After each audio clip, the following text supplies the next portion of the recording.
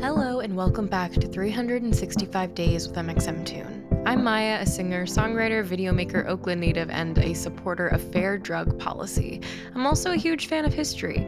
I love untold stories, gross facts, hidden secrets, and anything weird, dark, and funky from the past. Each day I'm going to share one of my favorite deep cuts with you, so let's take a look at today's story. It's 365 with MXMTune. New facts every day, so don't leave too soon. I'm gonna teach you stuff, no it won't be tough. Gonna go a year till you've had enough. It's 365 with MXMTune. On this day in 2019, Denver became the first city in the United States to decriminalize psilocybin mushrooms, or magic mushrooms. This is a natural hallucinogenic fungus that is often used recreationally, but recently, some doctors have studied its potential use in treating headaches, anxiety, depression, and other conditions. Let's learn more about the impact of drug decriminalization. Denver decriminalized mushrooms by a very slim margin. 50.6% of voters chose to pass ballot initiation 301, which directs law enforcement not to prosecute people for their possession of the drug. However, selling the substance remains illegal. Mushrooms are still classified as a Schedule 1 controlled substance. This means that according to the Drug Enforcement Administration, or DEA, it has a high potential for abuse and is not currently accepted for use in widespread medical treatment. These substances shouldn't be treated lightly. Mushrooms cause hallucinations, which some people seek out in recreational or spiritual contexts, but for others, it can produce extreme anxiety and paranoia. Researchers are investigating the use of psilocybin in treating cancer patients who suffer from anxiety and depression, but there's still a lot we don't know about that substance. According to the 2018 National Survey on Drug Use and Health, more than 11% of people in the United States use an illicit drug. Over half of people reported using an illegal drug or using a prescription drug non-medically at some point in their life.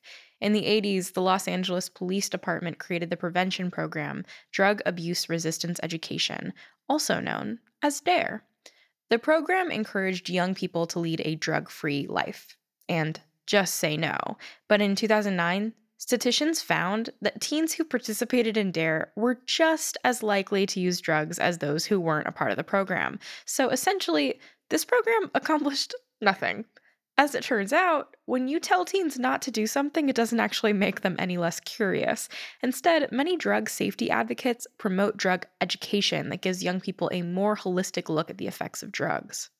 So, we know that people use drugs, and we know that fear-mongering prevention programs like DARE don't work. This is why decriminalization emerged as a great strategy in mitigating the negative effects of drug use. First of all, drug-related arrests feed into the racist system of mass incarceration. People of color have been disproportionately arrested for using drugs like marijuana, which is now legal for recreational use in 16 states and Washington, D.C. Why ruin people's lives and subject them to a harmful, traumatizing system for doing something that is rapidly becoming legal? Drug use is not the same as drug abuse, and not all drugs are created equal, even if they're classified under Schedule 1. But for those who are dealing with dependence on highly addictive, dangerous substances like heroin, opioids, or methamphetamine, drug decriminalization can be a form of harm reduction. This approach treats drug use as a public health issue rather than a criminal offense. Putting people in prison for using drugs doesn't help anyone. So, by removing legal consequences for drug possession, more people are actually likely to seek help. There's no reason why someone should suffer because they were afraid to go to the hospital. But back to mushrooms. Since Denver decriminalized possession of psilocybin in 2019, the cities of Oakland and Santa Cruz, California, and Somerville and Cambridge, Massachusetts, have done the same.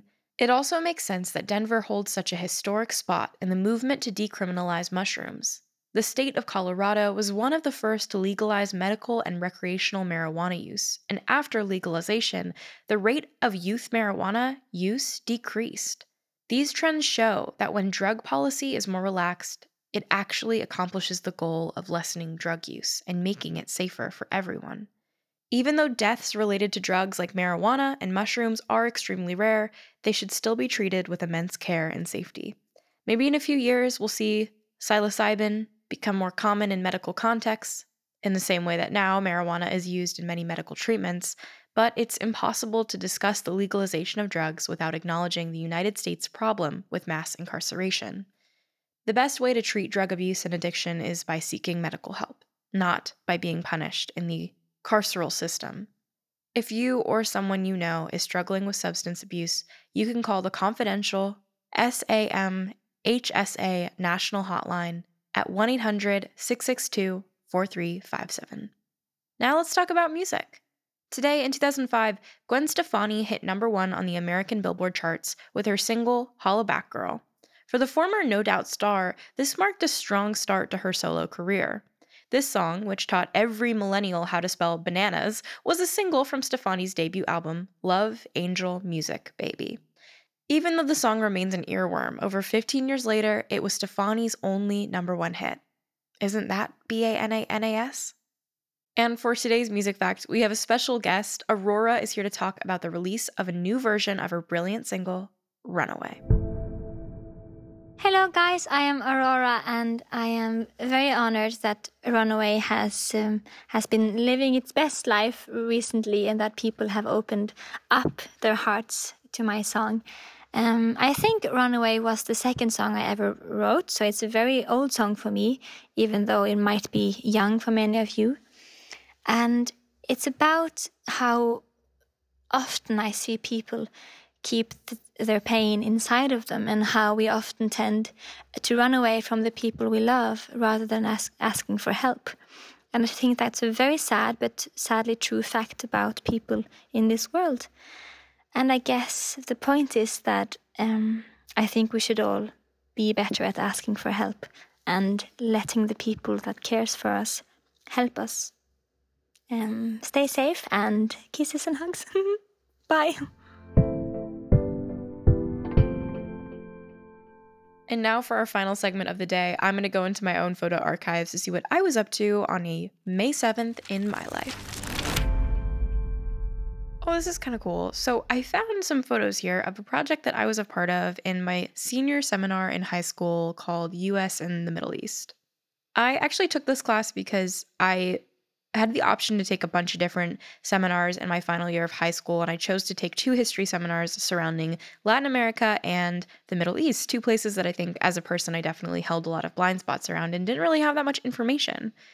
So this project was basically an initiative for my class to help a group of people in Fresno, California, who had immigrated from the Middle East.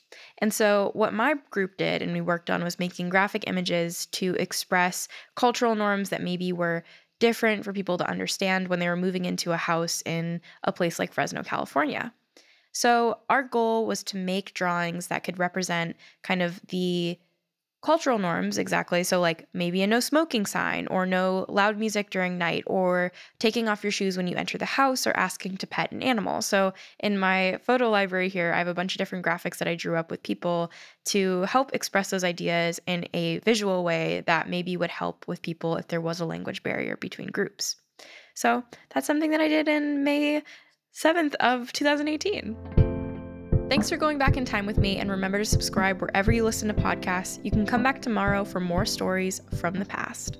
It's 365 with MXM Tune. New facts every day, so don't leave too soon. I'm gonna teach you stuff, no it won't be tough. Gonna go a year till you've had enough. It's 365.